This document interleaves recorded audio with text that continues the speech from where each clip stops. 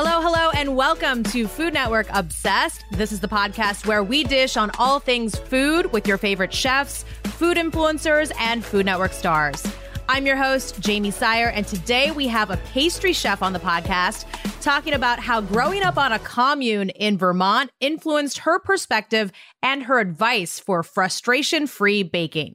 She is a pastry chef, cookbook author, educator, and the star of Zoe Bakes on Magnolia Network.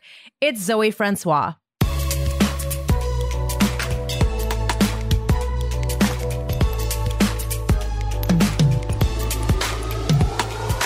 Zoe, welcome to the podcast. How are you doing? And more importantly, what are you baking up today, if anything? Yes. Hi. Okay. So let me tell you, it's been like 100 degrees in Minneapolis, which is so crazy for us. So it's been no bake desserts here. So yeah, trying not to turn on the oven too much. But I am working on a new cookie book. Ooh. So testing lots and lots of cookies. It's been awesome. Who are your taste testers? Oh, well, my two sons and my husband for sure. But then I also enlist the entire neighborhood. All my Lucky friends neighbors. in the neighborhood. Yeah. And then I discovered, because I go to the gym and my eldest son works at the gym, that all of the guys that work there eat a lot. And they are the best people to bring baked goods to. They love them. And I'm teaching them how to give me critical feedback. I love that. But yeah. It's awesome. That's great. Well, I mean, your relationship with sweets is a very interesting one that has evolved over time. You grew up in a commune in Vermont in the 60s, had no idea what sugar even was until you started kindergarten. In fact, your parents told you that raisins were candy. Have you forgiven them yet? No. And in fact, my mom is here visiting, so I'm going to have to remind her of this, and we'll have to process that while she's here. Still working through that. Yeah, and the raisins were one thing. The raisins were bad, but it was the carob. That was really, I don't That's think a mean trick. I don't think there's forgiveness ahead of me for that. Can you talk just a little bit more about what life was like in that community and why that shared, sustainable philosophy of living really appealed to your parents and aligned with who they are? Yeah. It's so interesting because it's turned out to be such a formative thing for me and my food philosophy. But at the time, I did not appreciate what was going on, and my dad, it was really my dad that drove us going and living in that way. And he was so connected to the land. He was really the person who drove the gardening, and it was really his vision. And he kept bees and he did the gardening, and we had our own animals for the dairy and then also the meat. And we made everything and canned things. So yeah, it was really quite something. And just felt very normal because that was my childhood. So I thought everybody ate like that and lived like that. And then I went to kindergarten and realized that there was a whole world in all those other lunch boxes that I knew nothing about. That was quite an education just in the lunchroom. So yeah, I'm sure. I mean, do you remember that realization kind of hit you, I guess? Was there a specific treat or something that somebody else had? Oh, yeah. One of my friends opened his lunchbox and there was a Twinkie. And I was like, first of all, it was wrapped in plastic, which I don't think I'd ever seen before. And then it was just like this golden cylindrical thing with this white cream in the middle, and it smelled sweet. I don't know. I must be a better salesperson than I thought, because I traded him probably an all grain banana and home ground peanut butter sandwich for that Twinkie. I think he probably regretted it. I think that sounds like a great trade as an adult. But yeah, as a 5-year-old. No, I mean, today I love that. But, we're talking the days of Wonder Bread and, people were not grinding their own peanuts to make peanut butter. Now that's a thing. But back in the 60s, that was just not being done. So, so that was my first. And I went home and I'm like, what are you people trying to, raisins are not candy. There are Twinkies out there and I am going to find all of them. I mean, now that you have the benefit of, looking back at that time, what principles from that way of living have stayed with you and in what ways have you evolved? Okay, so here's the secret. And I know my boys are going to grow up to tell this story, so I might as well just put it out there. I did the same thing to them. I did not give them candy. I did not give them sugar until they were like school age. So even though I resented my parents for it and I made a career out of eating as much sugar as I possibly could, I ended up doing the same thing as a parent.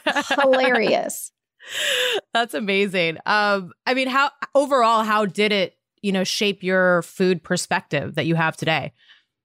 Yeah, I mean, I think that I have such an appreciation for where food comes from. I grew up always knowing that, I sat under the vining tomatoes in a garden and I knew exactly where that tomato came from. I watched my dad plant that seed. So, I mean, I feel like I had this understanding of what went into growing food and making food. We made our own butter. We would sit around. I mean, it was a commune, so there were lots of us. And it's probably the first thing I remember making as even a toddler. I had my turn at churning the butter. It sounds like Little House on the Prairie, but it was, that's how we got there. That's, so I think I just have this deep appreciation for where food comes from, how it's made, just an unending curiosity about how all food is made and how, other cultures of food. And I'm just always looking to sort of figure that out and learn from it. And it really sort of shaped my career choices, but also who I am as a chef. Mm-hmm. I mean, your first career choice was at Ben & Jerry's as an ice cream cake maker. Do you feel like this is where that love for beautiful, sweet treats started to bloom? Okay, so can I just tell you the honest truth? My very first restaurant job was actually Wendy's.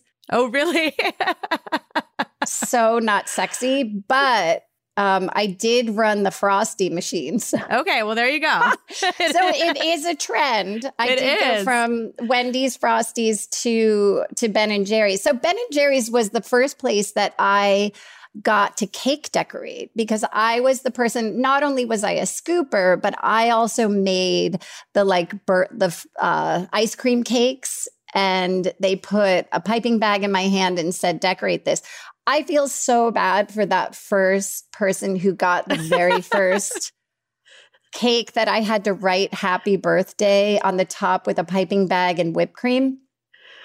Oh, I don't know if they could even read it, but I loved it. I think that was the moment where I was like, this is like a thing. This is a job. So yeah, that was my first real love. Yeah. And then you had an entrepreneurial venture in college as a business assignment. Can you tell us what you learned through Zoe's Cookie Cart? Yeah, I mean, I have to say that academics in school were not the most exciting thing for me. So when I took this business class and he assigned us to write a business plan, and it was the time of Famous Amos and Mrs. Fields Cookies, and all of these sort of new gourmet cookie companies were sprouting up. And so I wrote Zoe's Cookies as my business plan. and decided that seemed a whole lot more exciting than sitting in this business class. So I actually went and took out a little loan from the bank, started this business, and made cookies and sold them out of this beautiful cart that my then boyfriend, now husband, built for me. Oh, and it was, I had no clue what I was doing, like zero. I didn't actually know how to bake. I didn't know how to run a business. And I just learned so much from doing that. Especially, I learned how much I love to bake and sort of figure that stuff out. It definitely taught me mostly that I needed to go to culinary school. I mean, is that the moment that you kind of realized that you wanted to pursue that as more of a like professional career? I would say, I did that. I did take a semester off of going to UVM, the University of Vermont. But, I had gone overall, I went to 16 different schools. But the high school that I graduated from was a private boarding school. And I always envisioned myself in an office. Like I thought I would have this like suit. Because I grew up in a commune, I was like obsessed with people in suits. And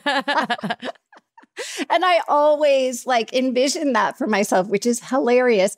And so I didn't really see this as like a legitimate career yet. And it was really later when I was working in an advertising agency and just working in a cubicle, not at all happy with what I was doing. And I would come home and obsessively bake. And it was actually my husband, who I was probably driving crazy, who suggested, why don't you go back to school and study, go back to culinary school. And so he really saw it before I did.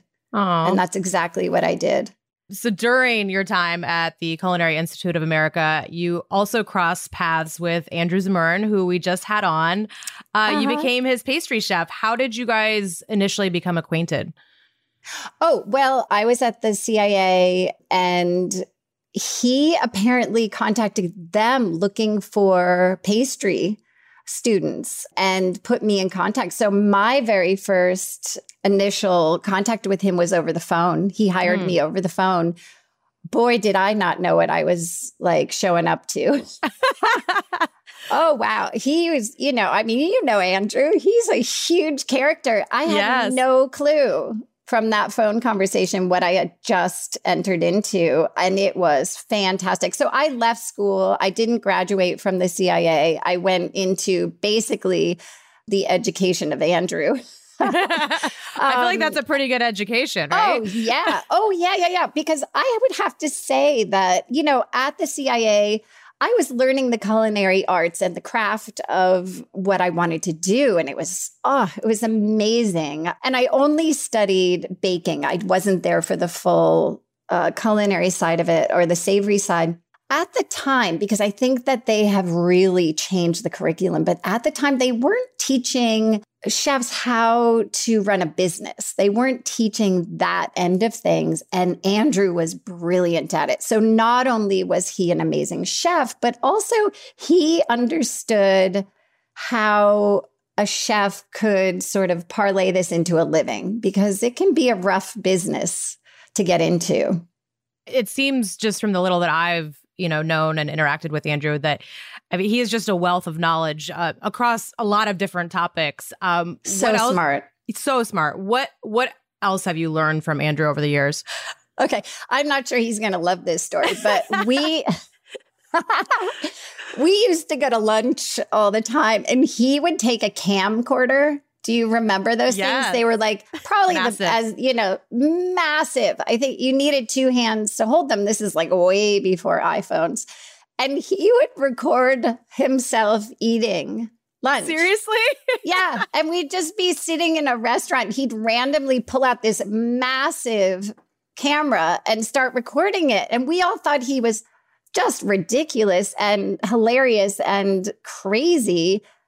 But he knew, he had a vision of what he wanted to do, and he was rehearsing, and he's brilliant. I mean, he hones his craft, and he's just, like you said, he is such a wealth of knowledge in so many things, but he knew exactly what he was doing. We all thought he was before his nuts. time. Yeah.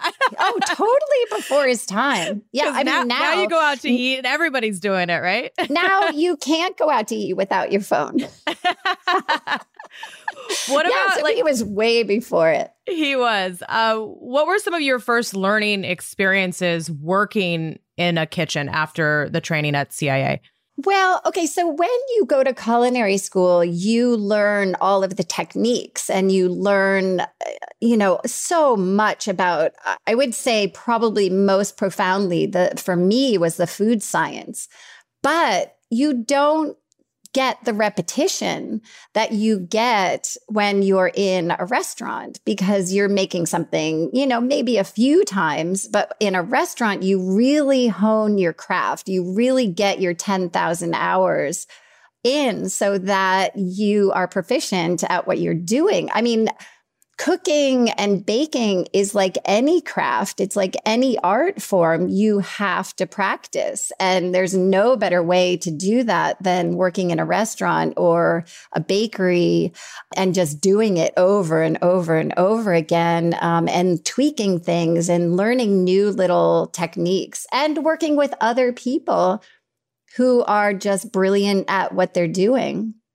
I mean, on that note, when you're in a kitchen working with a team, what would you say your leadership style is like? Well, I have to say that, okay, I have a balance between being very much collaborative and in control. It's like I have a vision, and I sort of know where I want to take this dessert, or I see it in my head. Like I see where I want this to go.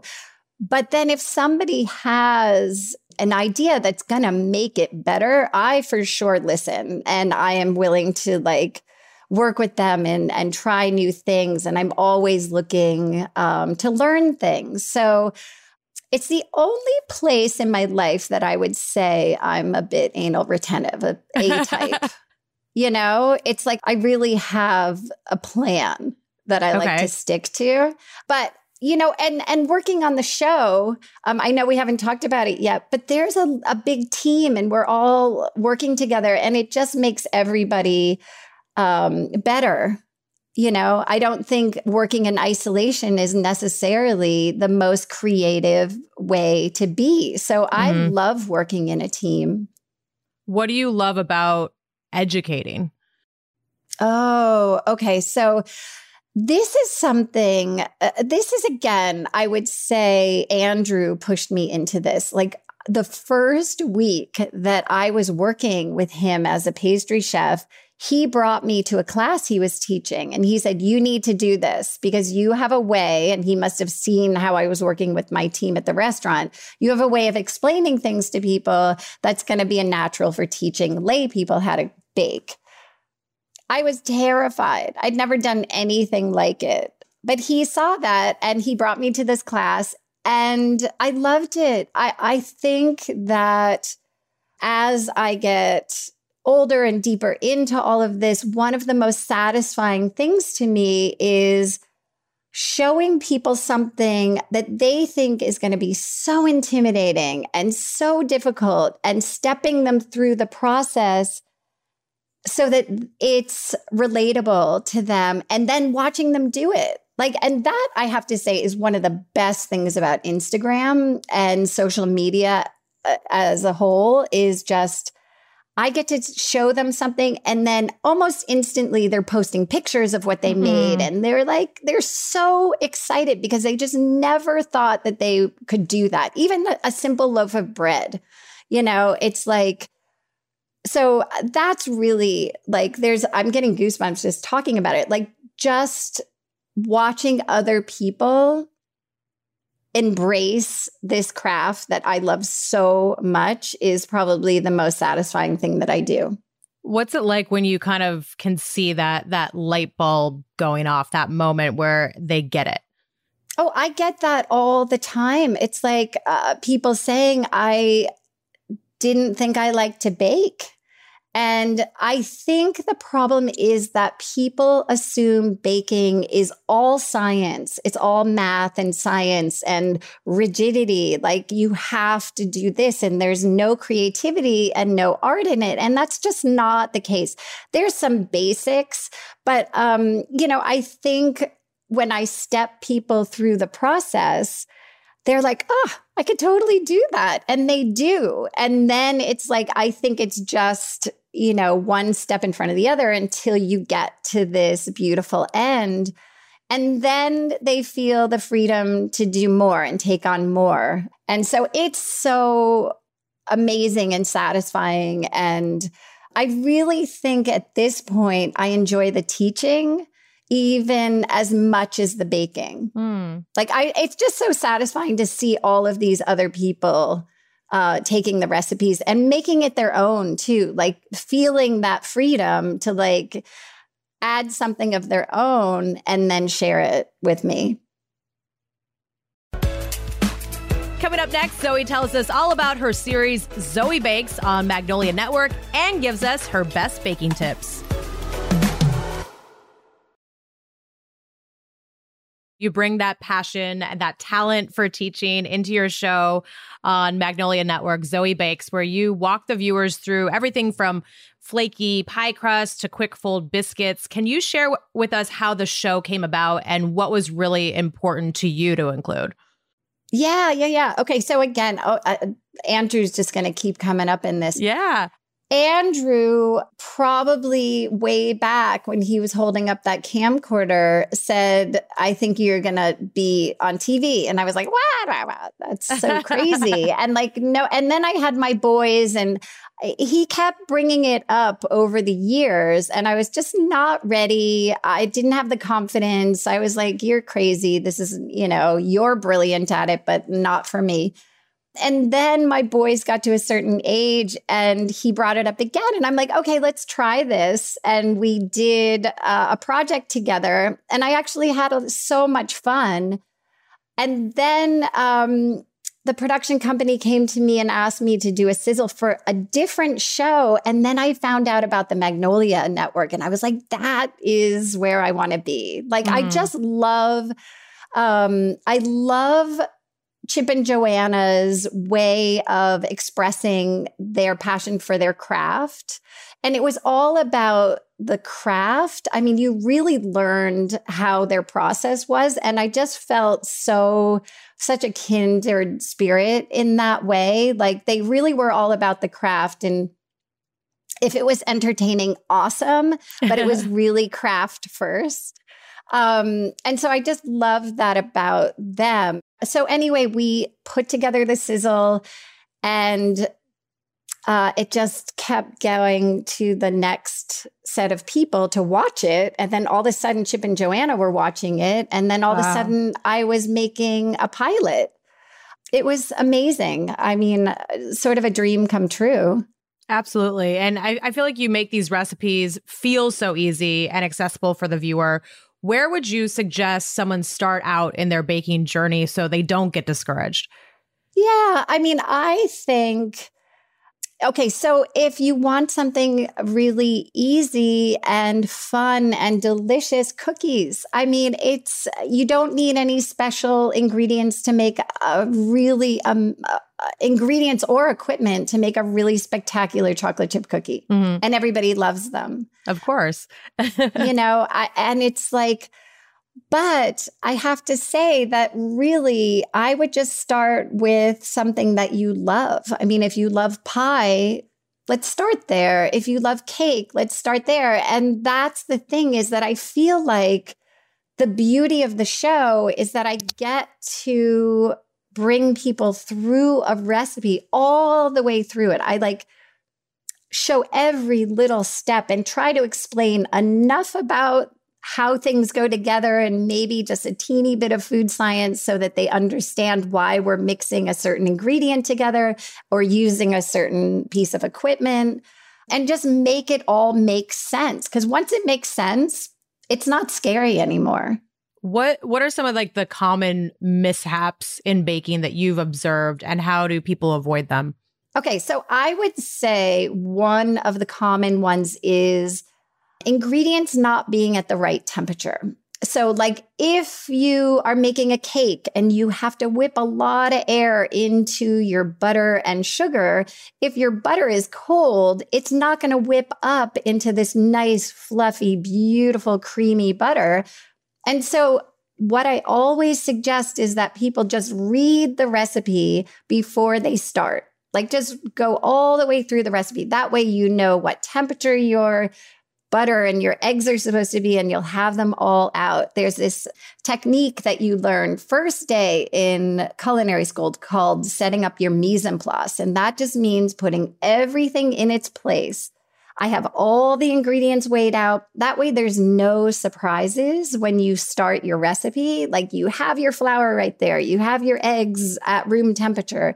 You have your oven preheated and your pan set up. It's just like, just having everything right there, then you're not scrambling around and like nervous that you're missing something. So just an easy read through.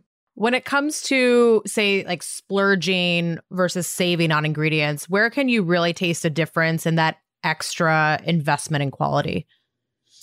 Well, okay. So I would say there's two things that come to mind automatically, and that's vanilla.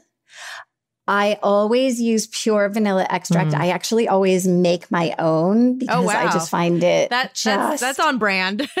Yeah, it's so easy and so good. So basically all you need are vanilla beans that you can get. I think online are probably the best source for them.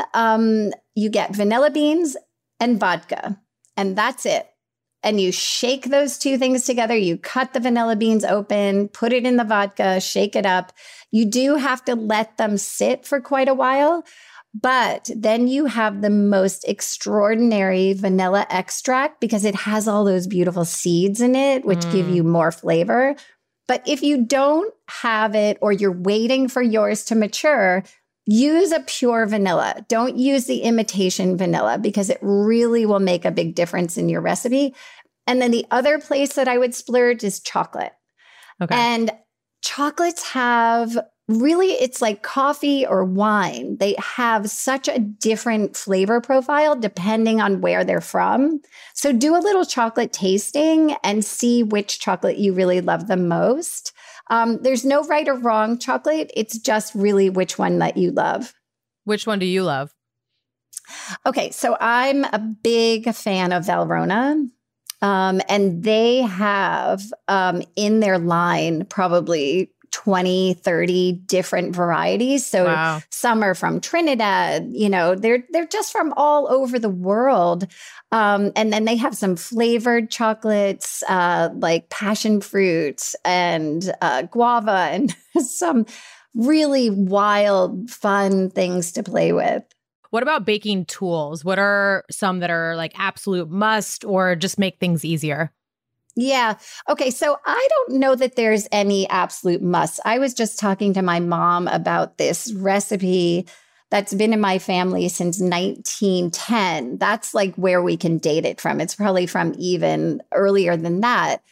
My great, great, great grandmother was baking this without even measuring cups. So the original recipe was 3 handfuls of flour. Wow. You know, and she had no special equipment.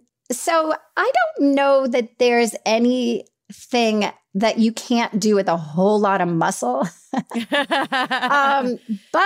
on the flip side of that, I would say a stand mixer, if you have the space for it and you have the budget for it, makes life so much easier. You know, yes, it does. I mean, it's just for whisking things and creaming things and just getting things together efficiently. a stand mixer is definitely my suggestion. Yeah. And you can have it for a very, very long time as well. It's a good investment. When I started my Zoe's Cookies company in college, I bought a stand mixer that I still have and still use today. And this is dating me, which is fine. But it was 35 years old, that stand mixer. Wow. That's incredible. I love that. Another key element of your show is really, paying homage to Minneapolis and the history and the food community there. How much does having this dedicated culinary community around you affect your own work and your creativity? Yeah, I mean, Minneapolis was built on the food industry. We're a milling town. So the entire river is covered with mills, So Golden Metal Flour was from here. Pillsbury was from here. All of these big milling companies that we know today. But we also have these locally grown, single source, tiny, tiny little producers of wheat that are just doing crazy, beautiful things. We grow everything. We are one of the largest apple producers in the country. Oh, wow. And the university here has developed, I think we've developed more varieties of apples than anywhere else. It's just amazing. We produce so much sugar beets here. It's funny. I don't know that many people know that a lot of the sugar that you eat comes from beets. We grow corn. It's just such a lush, beautiful agricultural community here. And not only that, but the baking that comes from it. I had no idea the sort of baking culture that I was moving into, this sort of Scandinavian and Germanic baking cultures that landed here. There's so much. And the restaurant community has really sprung up even since I've moved here. So I have so much that I get to go out and explore. And it's really a generous food community. We're a really tight-knit group and we share with each other and we support each other. And it's such an amazing group of people. And so I am honored that they let me come into their restaurants and their bakeries, even their homes. And I get to hear them tell their stories. And it's really, and church basements. I mean, I'm going everywhere to get the stories of this town. It's been really special to me. I love that. And you also get to be a guest judge with your friend Andrew on Silo's baking competition, where home cooks are challenged to perfect a favorite recipe for a chance to have their treat featured at Magnolia Silos Baking Company. How was your experience, tasting and giving feedback to these cooks? Okay, so I have to admit that baking competitions usually make me so nervous. Like the anxiety of having this limited amount of time and being in this weird kitchen that you've never baked in before. And, it's just, there's so much. This was such a joy. I mean, these people were baking these recipes that a lot of them came from family recipes, and there was so much love. I swear they were rooting each other on more than they were worried about. And this is such the heart of a baker. All of them were delicious. It's it was so, I loved it. I had so much fun. I thought it was going to be so stressful and I loved it. It was so fun to watch them. And they just were such bakers at heart, There was just so much joy and they were just so compassionate and generous with each other, which is just not what you're supposed to do during a competition. A competition. Yeah. They're like cheering each other on. Yeah, they were like visiting each other and we're like, what is happening? They're just such bakers. Were you introduced to like any flavors or recipes that you hadn't experienced before, or maybe any that reminded you of your own? Yeah, I mean, I think that it was more how they were combining things and what they were doing. And there was one who just was like all in on the sunflowers. And I was really nervous that because sunflowers can get heavy and oily and, and this contestant, he made the most beautiful cupcake. And it was like, you really got the sunflowers, but it was still light and delicate and beautiful. And I was shocked. Was not expecting that. And then another one was like juicing a banana, which I was just like, what are you up to over there? And it was like such a creative way to get the flavor out of a banana. So these were like, it's just like things I hadn't thought to do, but will certainly try. Yeah. This is the lovely thing about, getting to watch other bakers is like I get to pick up tips and try them at home. Yeah. And I also love how the contestants really weave in their family stories to create these recipes that they're presenting. Is there a recipe that you have that kind of embodies your own journey and story? Yeah, I mean, I love that. I always say that you can taste the joy and love when you're eating something that really means something to somebody else. And I had mentioned this recipe from, that's been passed down in my family. It is the simplest poppy seed lemon cookie, but it means so much to me. I was just telling somebody about it and started crying. It's just like this recipe has seen so much and has heard so many stories over the decades that it's been in our family. And, every generation has had it and enjoyed it and lovingly passed it down. My grandmother was the first person to write it down when I asked for it. And I didn't even know that until very recently, that before she wrote it down for me, it was only told orally. Wow. And so it had never been put on paper before. And, that just, it's really something very significant. This simple cookie just has so much history to it. Has the recipe been tweaked along the way, or is it the same exact one that's been made for decades? I think it's probably been tweaked because so the handfuls of flour? Yes, because everybody has different sized hands. And so for one person, 3 handfuls of flour is going to be very different than the next. So I will probably be the first one because I'm obsessed with baking with weights and getting everybody to bake with a scale, just because it's more consistent and it's the same each time. So I will be translating this family recipe into that. So up until now, it's tweaked every single time it's made. So is this going in the new cookbook then? Oh, yes, it for sure will. And there's a couple of other of my family recipes that will be in there as well. Well, I'm looking forward to seeing how that all comes out. Yes, thank you. And, even as an expert in your field, a teacher, how do you challenge yourself to stay curious and continue to be a student?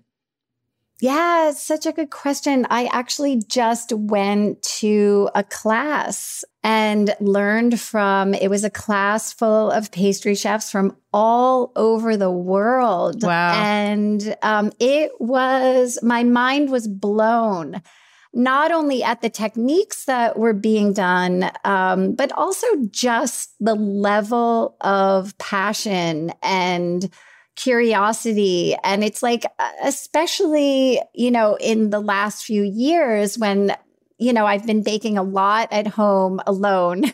To be in this room full of all of these people, I think it's so important to just keep honing your craft and really getting out in the world and keeping myself, learning and inspired by other people. I love that you're continually, learning and trying to be better and all of that as you continue to help others do the same. This has been so much fun. We are going to finish off with a little rapid fire round, and then we have one final question for you here on Food Network Obsessed. All right. Favorite Ben & Jerry's flavor? Oh, Cherry Garcia. Yes. Love Cherry Garcia. Yes. Love. It's a classic. Favorite breakfast pastry? Okay. It's not sweet, which is so weird. A Bialy. Okay. Do you know what a Bialy is? Yes, I do. Yeah. For anybody that doesn't, it's kind of like a cousin of a bagel, but it has like onions and poppy seeds baked into it. Mm-hmm. It's delicious. It's also delicious as a vehicle for a breakfast sandwich. Yes, it is. Agreed. Favorite fruit to bake with? Okay, so I would have to say apples, just because there's so many varieties of them and you can do so many different things with them. Okay. Most underrated sweet treat? Okay. Baked Alaska. Oh, okay. I've been on a quest for a couple of decades to bring back the baked Alaska. I think I'm making headway.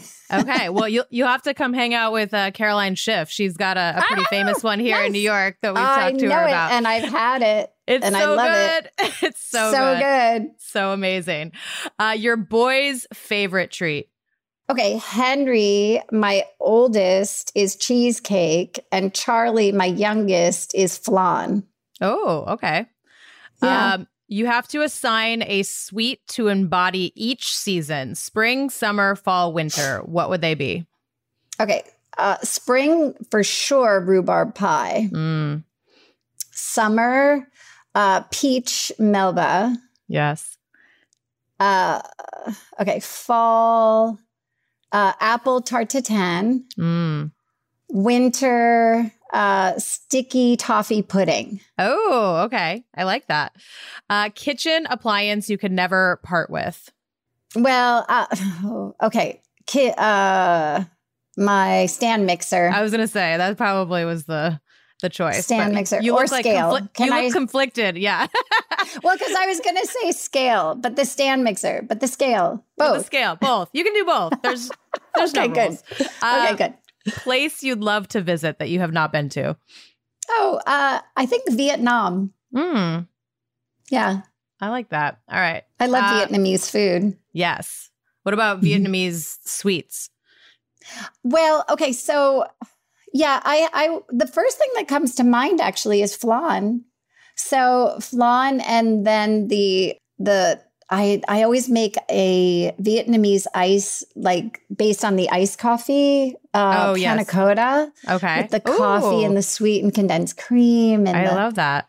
Yeah, but I'm sure that there's a world of sweets in Vietnam that I'm so not aware of yet that I would love to dive into. All right. Well, we'll be on the lookout for that trip. Okay. Our final question is not rapid fire. This is a question we ask everybody at the end of each episode, and that is what would be on the menu for your perfect food day? So breakfast, lunch, dinner, dessert. There are definitely no rules on this question. You can time travel, spend as much money as you want. Okay. Whatever. The world is your oyster. So we want to hear what you're eating for all three of those meals and dessert on your perfect day.